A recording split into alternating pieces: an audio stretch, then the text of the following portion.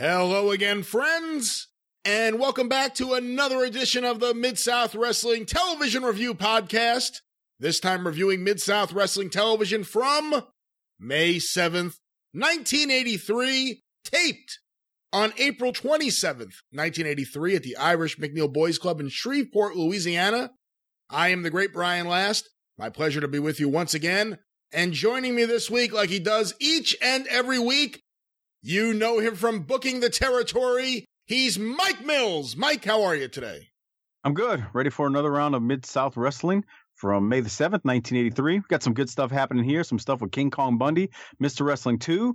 Lots of stuff going on this week that we will get into. And in the next couple of weeks will be a lot of fun because we've seen some things happen with Duggan and whatnot and DiBiase, and let's just say things are getting ramped up, and that's the only thing I want to tease with as we jump into this week's great episode. Well, to me, it's all about Duggan this week. I know there's other things happening, and you mentioned Bundy and Wrestling 2, and the Chavo Guerrero ends up being a big topic of conversation this week, but it's really all about Jim Duggan, including Jim Duggan doing something this week on the show that I'm thinking is the very first time in his career that he did this with an object he would become so associated with, but before we get too far in advance of all this, let's go to the show open. Boyd Pierce and Cowboy Bill Watts. Let's find out what's in store for us this week.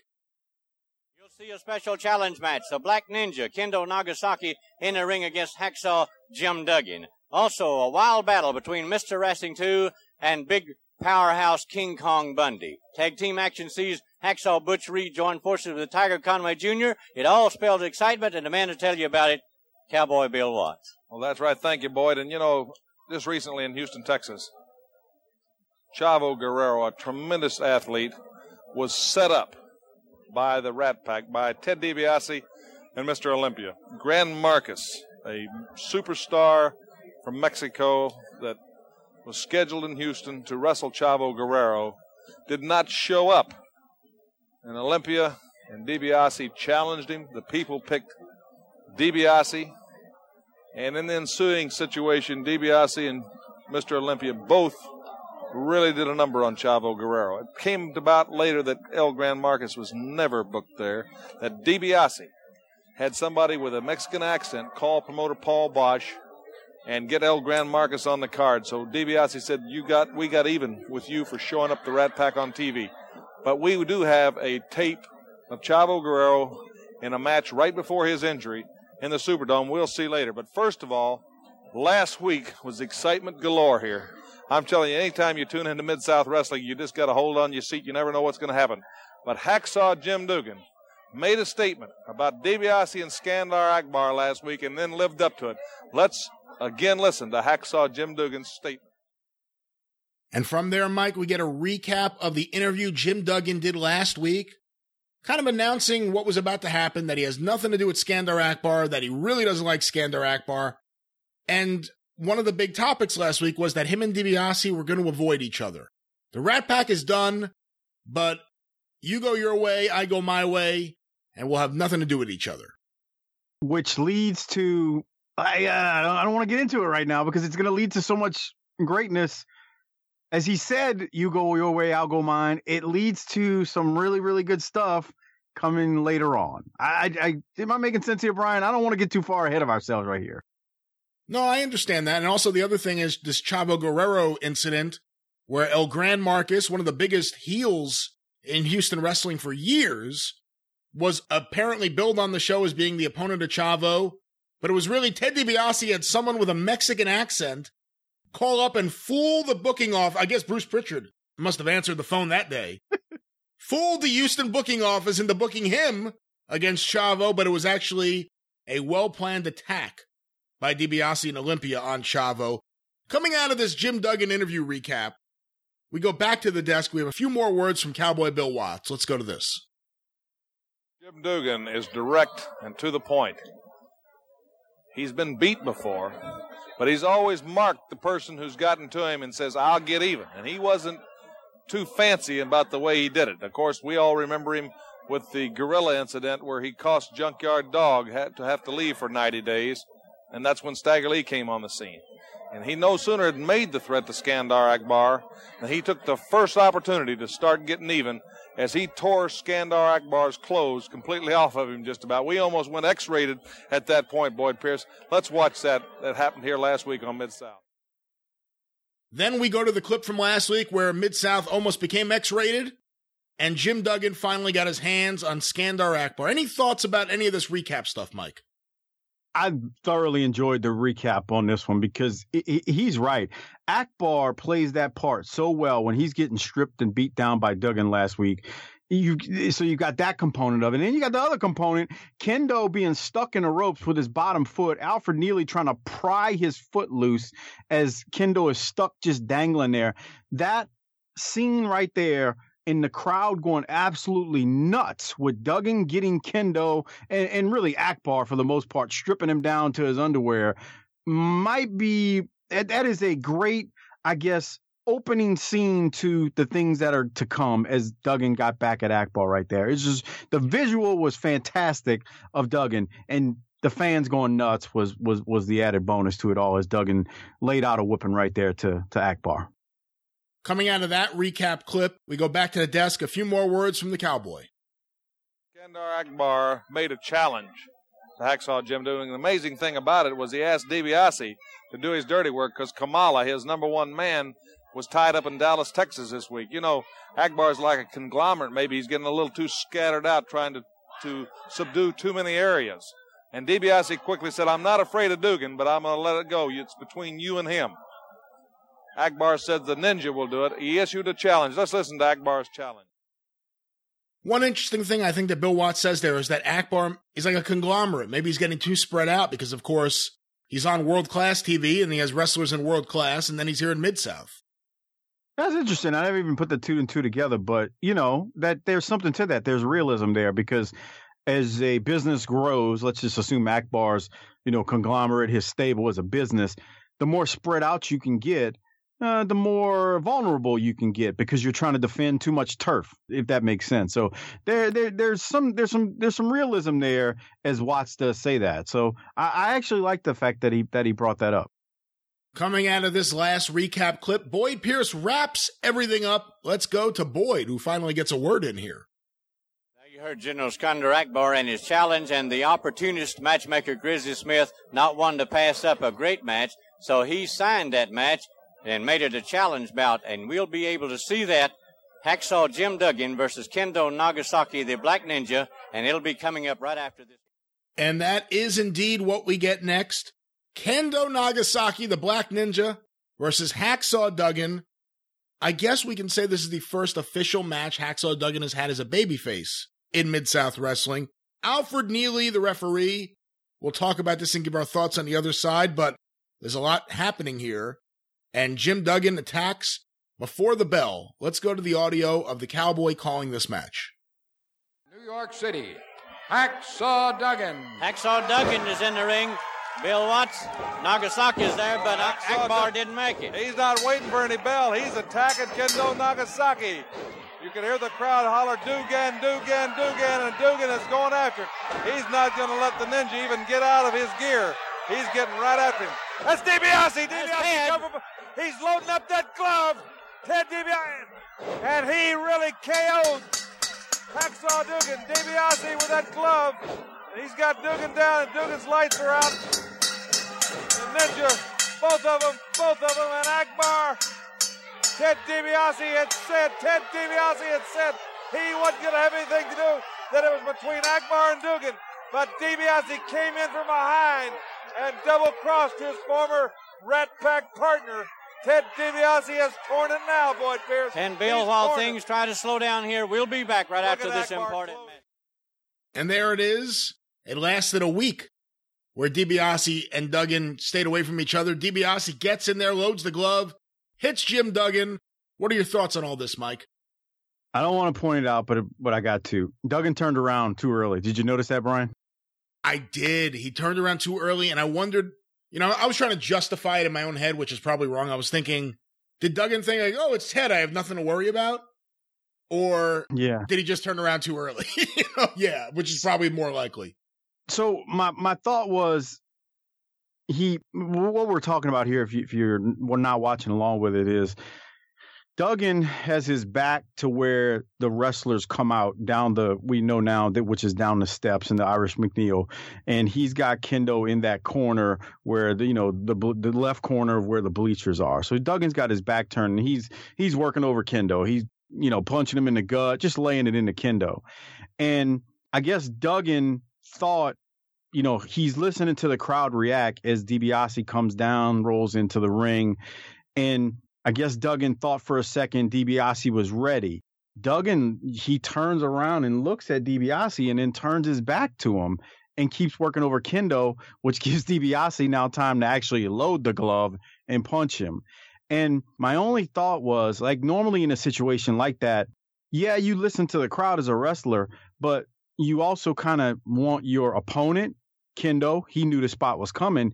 You would hope that Kendo would give Duggan the notice and say, or give him the Iggy and say, hey, he's ready, he's behind you, or just something, some type of signal, whatever that is.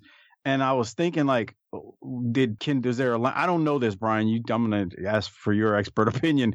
Was Kendo could he not communicate that to Duggan, and Duggan was just trying to listen to the crowd?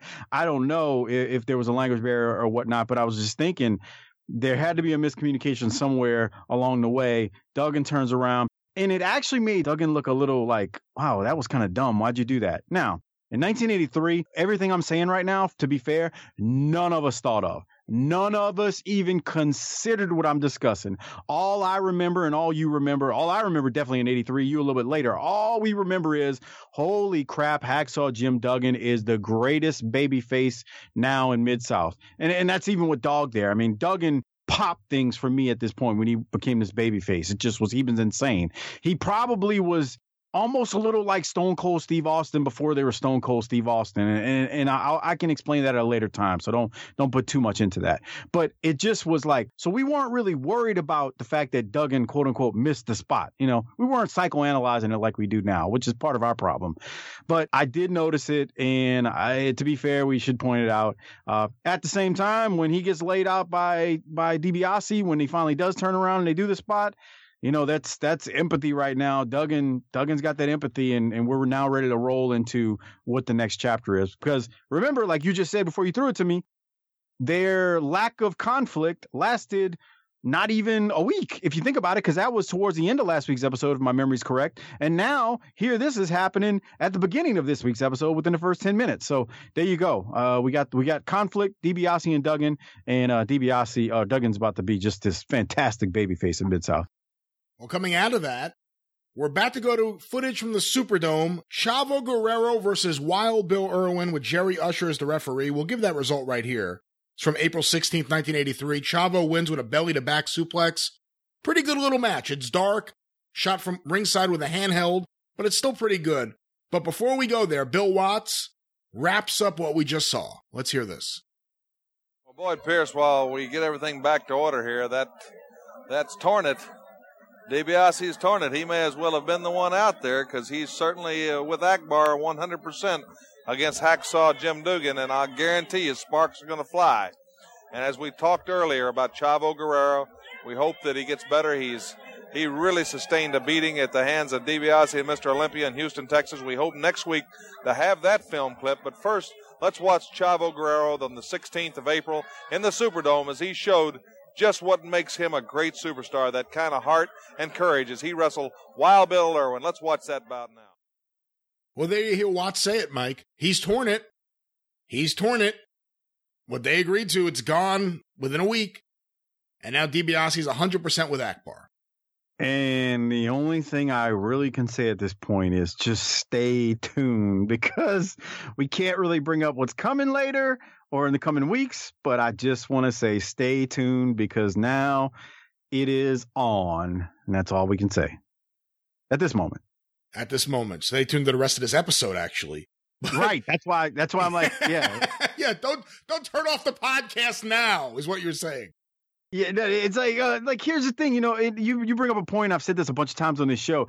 It's hard sometimes doing these because like you know what's coming, so you don't want to like give it all away before you actually get to that point in an episode or in future weeks. And that's the challenge sometimes. Like I want to say more, but I kind of want to wait for what's going to happen so that we can really talk about it. If that makes sense. So that's my feeling on it.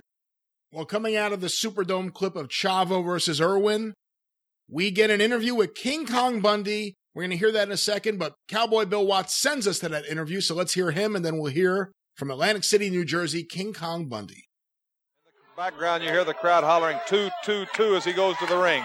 But first, let's hear King Kong Bundy's remarks about the living legend, Mr. Wrestling 2, that he made just prior to this taping session. King Kong Bundy. When I came to Mid-South Wrestling, I told these promoters I came here to wrestle top flight competition. Well, finally, I've got what I wanted, because after last week, when I showed the Atlantic City Avalanche, these promoters know they can no longer deny King Kong Bundy. And now I've got Mr. Wrestling 2, the living legend of professional wrestling. Well, let me tell you something, 2. You've never wrestled anything. You've never been in the ring with anything like King Kong Bundy. And as for your big knee, look at this, 2. I've got a 26-inch neck, and that can absorb plenty of shock and take plenty of punishment, and no knee is going to bother me. You're going down, 2. You're going down for the 5 count. The Avalanche is going to put you down. I'll put you down for 5. I'll put you down for 10. I may put you down long enough for them to plant daisies. King Kong Bundy, the dominant force in professional wrestling. Pretty good interview there. It's weird watching this now, Mike, because when I was a kid and I saw King Kong Bundy, I never thought he looked young. And looking at this now, I'm like, wow, he really was a pretty young guy around this period of time. Yeah, you can see the youthfulness in Bundy right here. You really can see it a few years earlier when you see him in World Class. That's actually phenomenal when you see his early stuff in World Class. You're like, God, he's young. Like I think you know what I'm talking about. When you see him with the hair, if you've seen any of that stuff, he looks totally different, and you can really see the youthfulness of him. But he definitely is young looking. I mean, he's kind of as angry as he looks. Like as you get older, you're like, oh, he's got a little bit of a baby face with the face completely shaved and all that and whatnot. I liked him here again. I thought he was good. I thought he was impactful. He was missing the cigar here. I wish he would have had the cigar, because I really liked the cigar when he had the cigar the last time we heard an interview. Yeah. But he's good here. And look, he's telling 2, who's an established veteran in this territory and someone that we've grown to love and is a very impactful star here. He's telling him, I'm going to put you down for 5. That's a bold statement. So I wanted to make that point as we're talking about him cutting his promo on 2 right here. Coming out of that, we get the match. King Kong Bundy versus Mr. Wrestling 2 with Alfred Neely as the referee. Let's hear some of the opening thoughts in this match from Cowboy Bill Watts. Well, without a doubt, this is a main event in any arena, and yet Grizzly Smith has it right here. We received a letter at Mid-South the other day from Kenny Duplessis from Baton Rouge, and he said he watches wrestling from all over the world, including Atlanta, out of Dallas, out of San Antonio. But he said, without a doubt, Mid-South Wrestling is the best because it says they always give the fans great main events on the television. Wrestling 2, the crowd was going 2-2-2. Mr. Olympia is saying that everybody that hollers for Wrestling 2 is a loser because they don't holler for number 1, that Mr. Olympia is number 1, and they should holler for him if they want to be a winner. But I think the crowd has voiced unanimously their opinion of that by the way they holler for Mr. Wrestling 2. Bundy powering away. Tremendous individual, big, powerful man, 420 pounds. Look at the width and the mass. So hard to get around or through or anything else. And he's on Wrestling 2. A man who's a legend, a man who's wrestled the toughest men in wrestling. And he's got to figure the way to finally take the measure of King Kong Bundy. And of course, we saw the skullduggery and the duplicity of Ted DiBiase against his former partner, Hacksaw Duggan. Lots of things happening on Mid-South.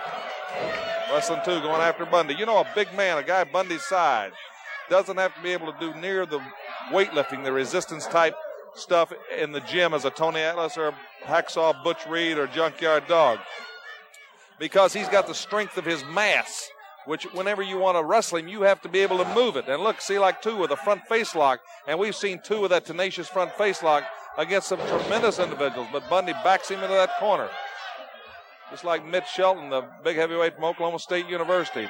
When he double overhooks you and locks up and throws, it's almost impossible to stop his mass. And there you see Bundy, just like a freight train. He just rammed Wrestling 2 right into those turnbuckles.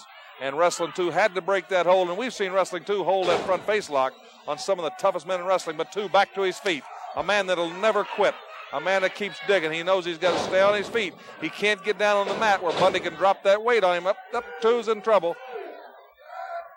And Bundy is really hammering him now. There you hear some commentary from the Cowboy, really enforcing the size of King Kong Bundy and how difficult it is to do anything with him because he is so big. And they're really doing a great job in this match of showing that. Mr. Wrestling 2 usually is kicking ass in every match, but he's having a really tough time with King Kong Bundy here, Mike. Yeah, I think that's a great point, Brian. You know, it's so true. You think about the body guys that Watts is referring to, like a Tony Atlas, you know, and Tony Atlas was, you know, pretty ripped and he was massive, but in a different way. A guy like Bundy, he's massive, but it's just mass. It's just thick, solid mass. He's not really a sloppy big man. I mean, he's got that old school, like, you used to call it when what's his name would wear it. Bob Roop. He's got the singlet is kind of like Bob Roop's. You know, it's a deep scoop singlet. Except Bob Roop had like a different pattern on it. But he's got that old school singlet, no knee pads or nothing. But Bundy's not sloppy. I mean, he's a big man, but it's not like a ridiculous beer belly, you know, flowing off of him or anything. And it's just a lot of man to have to move around in a ring. And as you watch this match, 2 has to deal with that. And at times you really can see it. There's a sequence in there where 2 is just like laying into Bundy. He's slugging him with just haymaker punches. And he starts hitting him with a ton of knee lifts. And Bundy's staggering. And the visual is tremendous because it takes like, you know, 8, 9, 10 punches. And then finally, like on the 3rd or 4th knee lift, you see Bundy take a bump. And it's that buildup of it and having to deal with this big man's mass that the crowd is going nuts over. So, you know, credit Watts right there for explaining why, although Bundy's not cut and ripped to shreds, you know, that mass is still a big deal to have to deal with, especially for a guy like 2, who's not a big man. He's probably your average size man back then. I mean, he's not really big at all, although he's very experienced as a wrestler. So I really like Watts' commentary there explaining why Bundy is so tough to deal with. We know he's big, but it's a different type of big than somebody like a Tony Atlas. Well, we're going to hear some of what you just described, the punches from 2 and the finish of this match where someone's going to run in, but I guess I'm spoiling things like we try not to do here. But let's now go to the audio of the finish of this match. But listen in. Hear the shots that 2 is delivering, not just the knee, but when he's actually just wailing on Bundy with his hands. Listen to the crowd. 2, 2, 2, 2, 2. There's no doubt in anybody's mind as who the George Blanda Professional Wrestling, the crowd favorite. And I'll tell you why. Because every time Wrestling 2 out there, there's no doubt in his mind that he hadn't given it his all. Hear those forearms in that solar plexus area. You can hear those fists popping into that Bundy's meat coming clear over here to the announcer's booth. And Wrestling 2 is really trying to go after him. He's socking him with that forearm upside the head. 2 has a clubbing type effect. It takes its toll on you. All the time working to try to be able to get that knee. There, he popped that knee. Of course, Bundy says he's got a 26-inch neck. He popped the knee again. He popped that knee again. And he's got King Kong Bundy off of his feet. But Bundy got away. Bundy got out of the way. Slipped to Bundy for the splash. But 2 moved. 2 moved. Wrestling 2 measures him. Oh, Alfred Neely got crushed. Alfred Neely was crushed. And Wrestling 2's got Bundy going for the turnbuckle. But Bundy with that weight mass reversing. Bundy goes to crush him. But 2 manages to get out of the way. Mr. Olympia coming in. What's on his boot? He's got something on that right boot. He drop kicks Wrestling 2. And Wrestling 2 is knocked unconscious, it looks like. Mr. Olympia had something on that boot, something black on those red boots. And now King Kong Bundy, cocksure that Mr. Wrestling 2, Alfred Neely, the referee, coming back in the ring, is knocked to the floor. Bundy is picking 2 up. 2 is lifeless in his arms. Bundy backing into the corner to go for that avalanche. Oh, Bundy, 420 pounds against a helpless Wrestling 2. King Kong Bundy makes Alfred Neely count to 5, and Wrestling 2 gets a 5 count by King Kong Bundy. I think Wrestling 2 could probably be counted to 10 or 15 right now, because we saw Mr. Olympia as Bundy sits out there and takes the credit. Mr. Olympia, the man who's promised to end the career of Wrestling 2, and you see the crowd, and they're very unhappy. Bill, we'll have more action following this important message from Mid-South Wrestling. Well, there it is. King Kong Bundy wins. They're still calling, I guess, kind of, it's not really the Oklahoma Stampede, but it's like a slam where you just, I don't know what you would call it exactly, Mike. You'll probably know because you're a wrestler, where you just drop down onto the guy. They're calling that the avalanche as opposed to the splash in the corner, which we would later know as the avalanche. But Mr. Olympia runs in once again, the mysterious object on his boot. Any thoughts about this match or what we just listened to and witnessed here, Mike? Well, I talked about it a second ago with the knee lifts and the punches. So I actually was counting them right there. He literally threw 10 punches, many of them haymakers to Bundy, and it's the audio doesn't do it as much justice as I thought it would. The crowd is actually on fire. They're standing up clapping as Two's fighting back and delivers all those punches, and they teased it where Bundy staggered for the first 2 knee lifts and then took the bump on the third one. I thought that was a really, really good thing. The crowd was really into it. And like you said, at the end, Alfred Neely takes another bump as he always does. Olympia comes in, nails 2 with the boot to the head with whatever's on his boot, and 2 is out cold. And then Bundy, gets 2 and does I'll just call it the avalanche. I don't know. It basically is kind of a modified Oklahoma Stampede, I guess, in a way. But let's just go with it for now, since that's what Watts keeps calling it. 2 definitely lost, but I wouldn't say he was defeated, because it really took a massive, interference right there with Olympia. And this is, keep in mind, this is after 2 has had to battle this, 400-pound man for 10 minutes now, and then he finally ends up losing, and it took Olympia coming in and cheating him to do so. So really, really good stuff right there. And he got the 5 count technically, but it was with a lot of help. It was after the loaded boot to the head and the avalanche. Coming out of that match, we get Ted DiBiase with General Skandar Akbar versus Tim Horner with Rick Ferreira as the referee. A good back-and-forth match. Tim Horner's really good here, early in his career. Obviously not on the mic, thankfully. But he's in this match. Really good back-and-forth with Ted DiBiase. Let's hear a little bit of the opening minutes. One thing you're going to notice, the fans are into chanting. They really don't like DiBiase. They're chanting Dugan. They're chanting JYD. They really don't like Ted DiBiase. Let's hear the opening minutes of this match. Tim Horner now taking off his maroon jacket against Ted DiBiase. And Bill Watts, if you'll notice, Skandar Akbar is in the ring with Ted. But in there, a match between Hacksaw Jim Duggan and the Black Ninja. General Skandar Akbar was at the ring, but he was trailing far behind and did not come into the ring. Yes, he was very apprehensive. Crowd is shouting, Dugan, Dugan, Dugan. DiBiase was smiling. Akbar was smirking as they went in the ring. DiBiase upset about the crowd. DiBiase has proven what a treacherous individual he is. Without a doubt, Junkyard Dog, of course, is long known what a treacherous person. There's a man, the Junkyard Dog was the best man at Ted's wedding, and Ted turned on him. And now Ted has turned on Hacksaw Dugan after Dugan has sacrificed himself many times to save Ted DiBiase. And then DiBiase said, Dugan, let's just go our own way. And the only way of DiBiase's way is when he jumps you from behind and gets a chance to load that glove. And now Ted DiBiase is after Tim Horner. And, of course, he was really gloating. Wrestling 2 during the commercial break had to be practically carried from the ring. His eyes were glassy. His knees were wobbling. Mr. Olympia, a man who was mentally trying to torture Wrestling 2 for so long. And Wrestling 2 almost upset Mr. Olympia's plan to double-cross Junkyard Dog. The whole crowd is hollering for Dugan, Dugan, Dugan. They are pointing at Akbar and hollering, Dugan, Dugan, Dugan. And DiBiase is upset. Tim Horner, a great young athlete, I'll guarantee you. Tim Horner, he goes right after him. I've really been impressed with his ability, his conditioning, and his heart.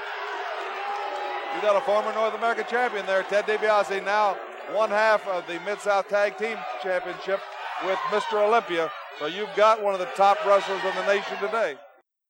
Well, there you hear it, some of the action in the match. Tim Horner really doing a great job here. The fans are super into this, super into yelling at DiBiase and Akbar and chanting Dugan. I did also notice, I've been on Hank Watch. There's a woman sitting dead center in red next to the usual old lady that's there. It's the woman that used to sit next to Hank and talk to him. But she's there, Hank's not there. But I did just notice that reviewing this clip. So we still haven't seen Hank. This is the main point here. We haven't seen Hank for months now, Yes. As you say that. Hey, look, I got to reiterate what you said. Tim Horner looks really, really good here. He's playing his role about as perfect as you could play it, with just being enhancement talent, and he's actually getting in some offense on DiBiase. And then credit DiBiase, because you hear them fans chanting Dugan, but it's because he's feeding to them, and that's what's getting them worked into it. The beginning of the match, he hops out the ring and is mad, and he's just staring at him and looking at him. And as he does that, that's egging him on, and they start the Dugan, Dugan, Dugan chants. There's a point in there also where kind of Akbar does the same thing as he works his way over to that side of the crowd. And then there's another point in there where DiBiase rolls out of the ring, and he's in their face again for the fans, and he's staring at them all, and he's not doing anything. It's just the body language. They don't like him, and they start chanting Dugan because he's letting them know that kind of gets on his nerves. So just credit DiBiase for some just simple stuff here that they used to do in the 80s that would get the crowd into it, and the crowd is enjoying it. Tim Horner, like we said at the beginning of this, he's putting up a heck of a fight. He holds his own against DiBiase. I think even Watts at one point, kind of mentions it. We heard him. He'd say how he's like, all right, this young Tim Horner, he's doing well in here. So really good stuff, just overall right there from everyone. Tim Horner doing his job, DiBiase doing his job, Akbar doing his job, and for that matter, the fans getting really into it because of that. Let's go to the finish of this match. A really good match, DiBiase versus Horner. Now let's hear what happens at the end. Crowd just wanting somebody to measure DiBiase. Power slam! DiBiase's caught him with a power slam. That's it.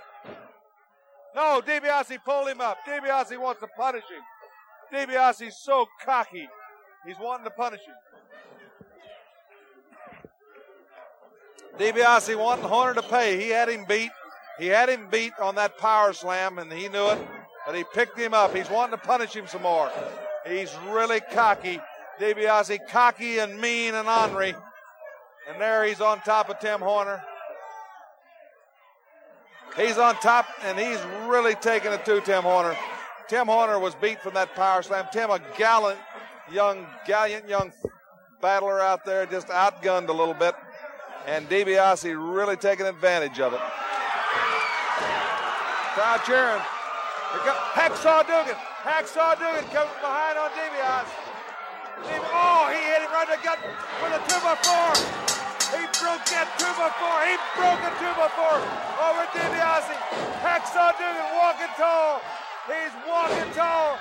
And Akbar's running out of there. Akbar's running out of there. Listen to this crowd, Boyd. I don't blame him a bit for running, Bill. Unloading it all.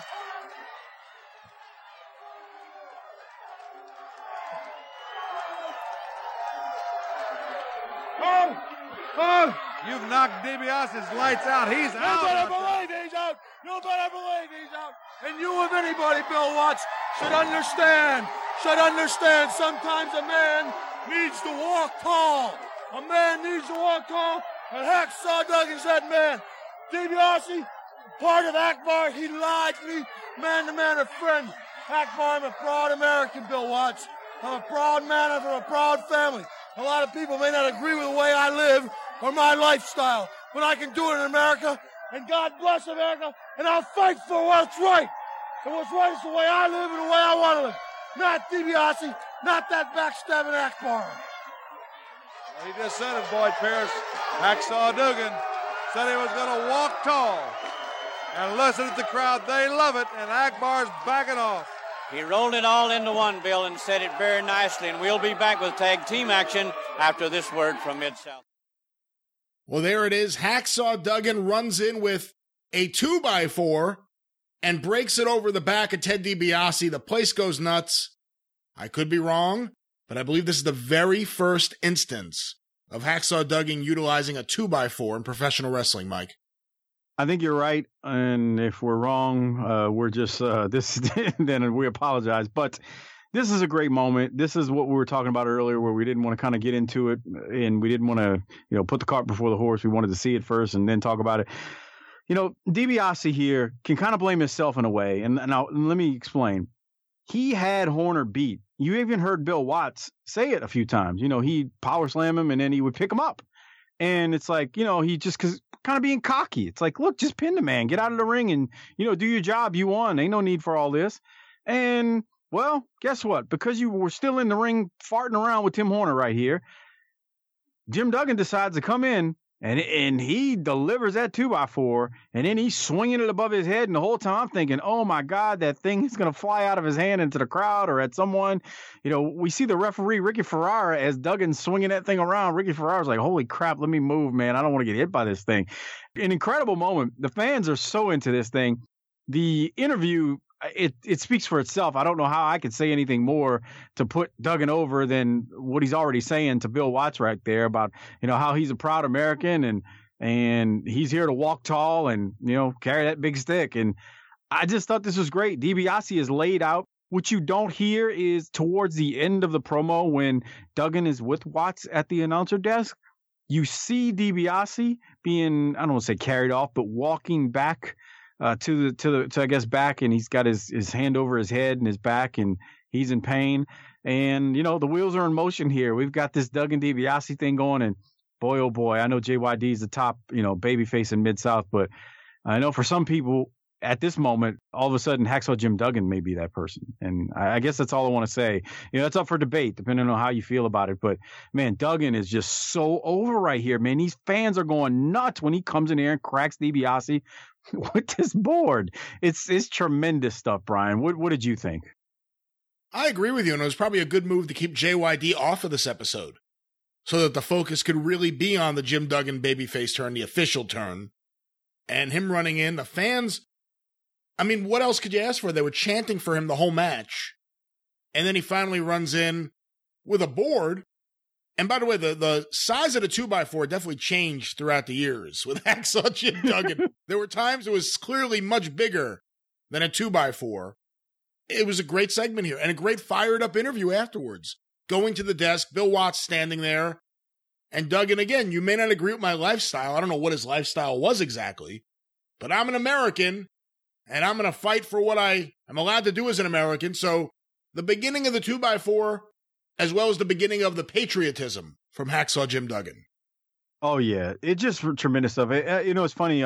My buddy Clifton Harris, who listens to this show, he's from New Orleans, and he's a big Mid-South fan.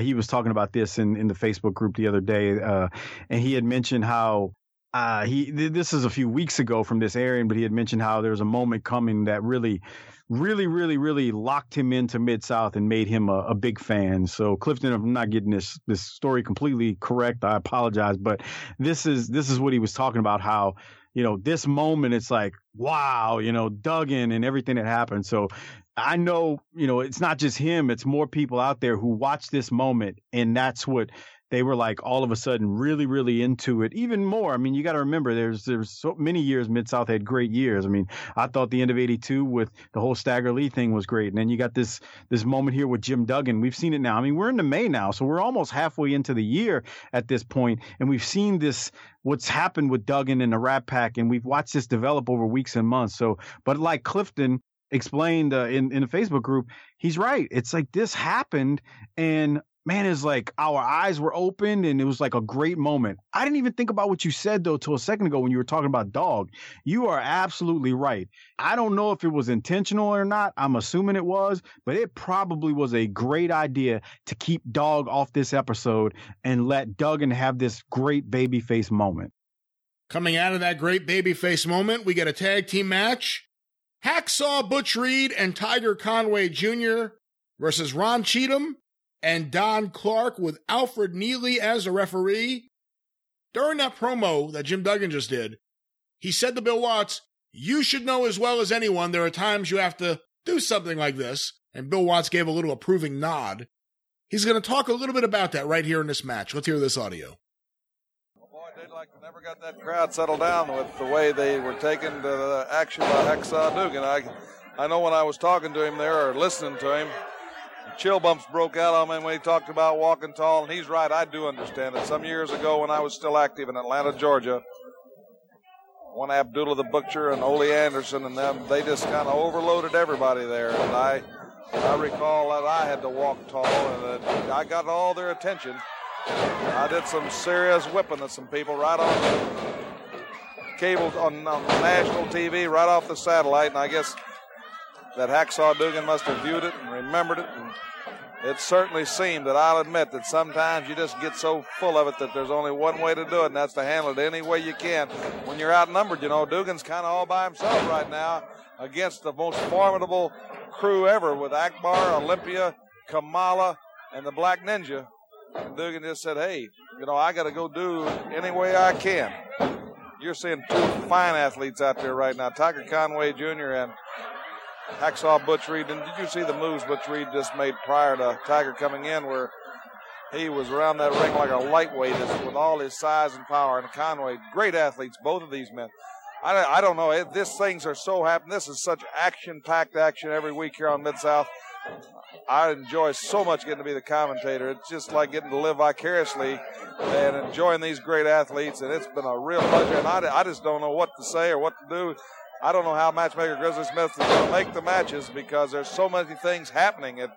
It's just an ongoing thing, and I could just see Duggan, and you know he's going to go after DiBiase. It's not over, and you know Akbar's going to go after Duggan, and Jerry Usher almost got run over. Get out of the way. Now, excuse me, not Jerry Usher, Alfred Neely. Action gets so fast in these tag matches. These guys are so big, quick, and powerful. Well, there we hear it, the Cowboy remembering years ago in Atlanta, him having to get involved with a big stick with Ole Anderson and Abdullah the Butcher, as well as talking about how this isn't over.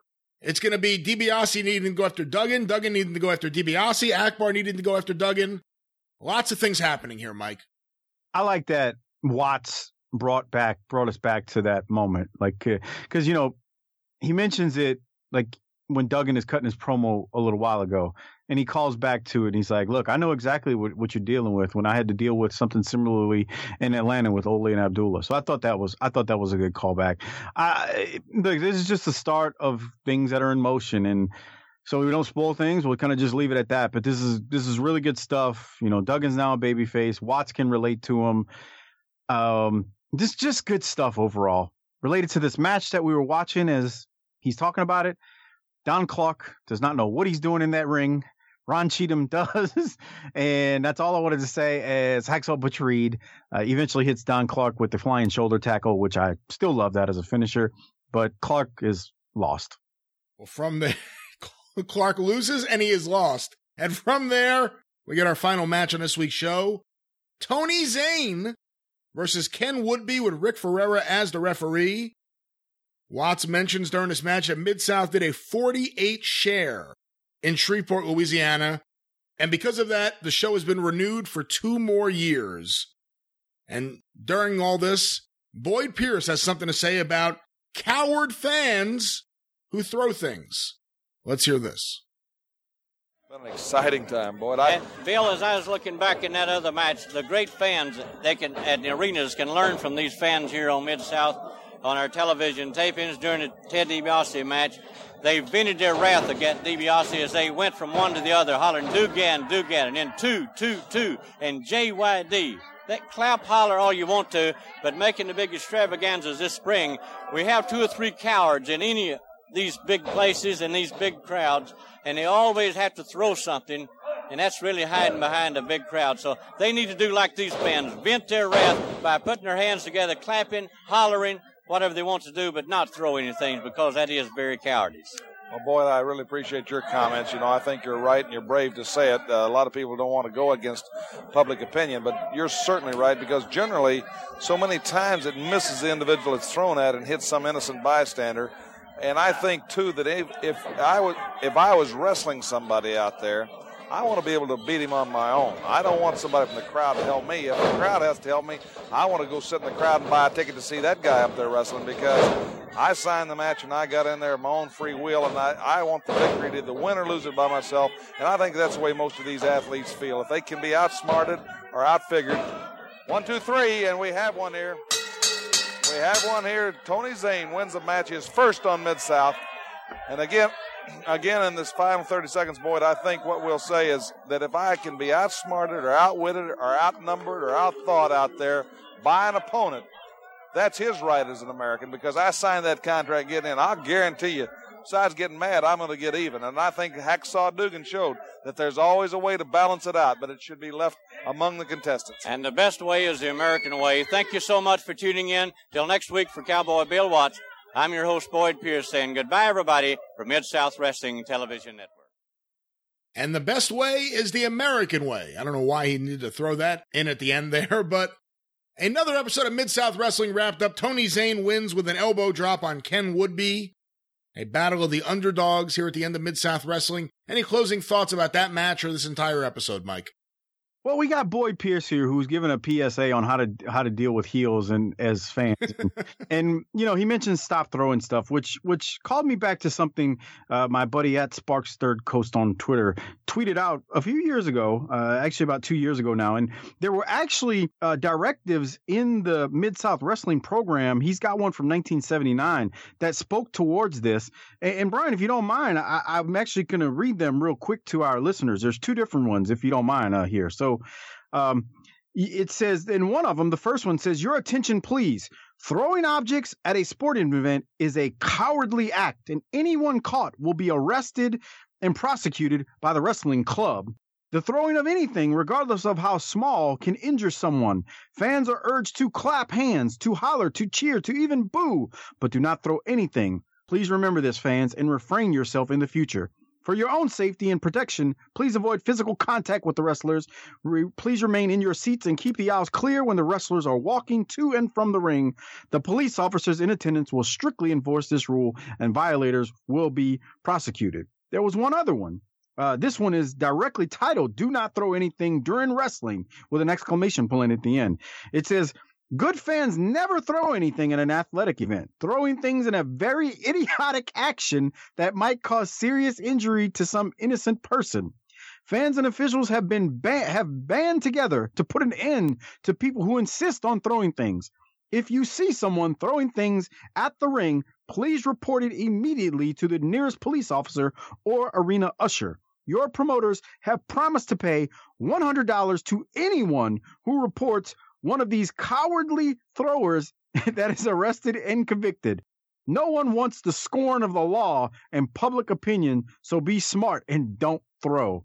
So those are actually in Mid-South Wrestling programs in 1979. I found that very interesting, as Boyd now in 1983 is handing out another PSA regarding throwing things at Mid-South Wrestling events. I have old programs from various territories where they offer rewards for people. If you know who was throwing things, get in touch with us, $50 reward. Well, that's what the second one says. It says your promoters have promised to pay $100 to anyone who reports one of these cowardly throwers that is arrested and convicted. So that was, I guess, their out. They had to be arrested and convicted for the promoter to eventually pay the $100. But yes, we have awards being handed out here if you report that. So really good stuff there. I found this very interesting. So there you go. Well, another fantastic episode of Mid-South Wrestling here. A big episode with the big Jim Duggan babyface turn official now.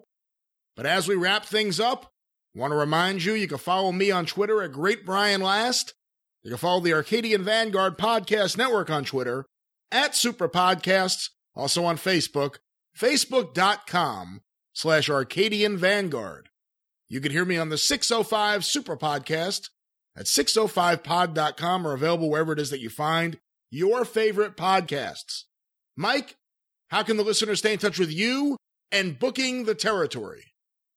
Give me a follow at Mike504Saints on Twitter. I try to post clips of the show sometimes and the things that Brian and I discuss. And then come listen to Booking the Territory twice per week at tinyurl.com/BTTpod. Right now, as of us recording this, we are on Thursdays. Our Saturday night episodes from on TBS drop on Thursday nights at 7 p.m. Central Time. And on Sunday nights, we're getting to the end of our Smoky Mountain Wrestling recaps. We are into, I think, episode 183 or 4 at this point. So we've only got about 15 more episodes to go there. But the archives are loaded from episode 1 of Smoky Mountain up until now. It's a great time. It's a week-by-week venture, and we travel through time like we're doing right now with the Mid-South Show. We take it week by week and review and discuss all the great matches, angles, promos, and good stuff that happens in Smoky Mountain. Same with our NWA show, WCW show that's debuts on Thursday nights. And that's all I got, Brian. Again, it's tinyurl.com/BTTpod, or just search Booking the Territory wherever you get your podcast from. We are the unprofessional wrestling podcast. If you are easily offended, I will say you might want to stay away. But if you want to have fun and listen to not politically correct jokes and other craziness as we take our journey through classic wrestling, then please come give us a listen. Go grab a glass of coffee and listen to Booking the Territory wherever you find your favorite podcast. But until next time, the Mid-South Wrestling Television Review Podcast is a production of the Arcadian Vanguard Podcast Network. Your producer is Jace Nacarado. For Mike Mills, I'm the great Brian Last. Tally-ho!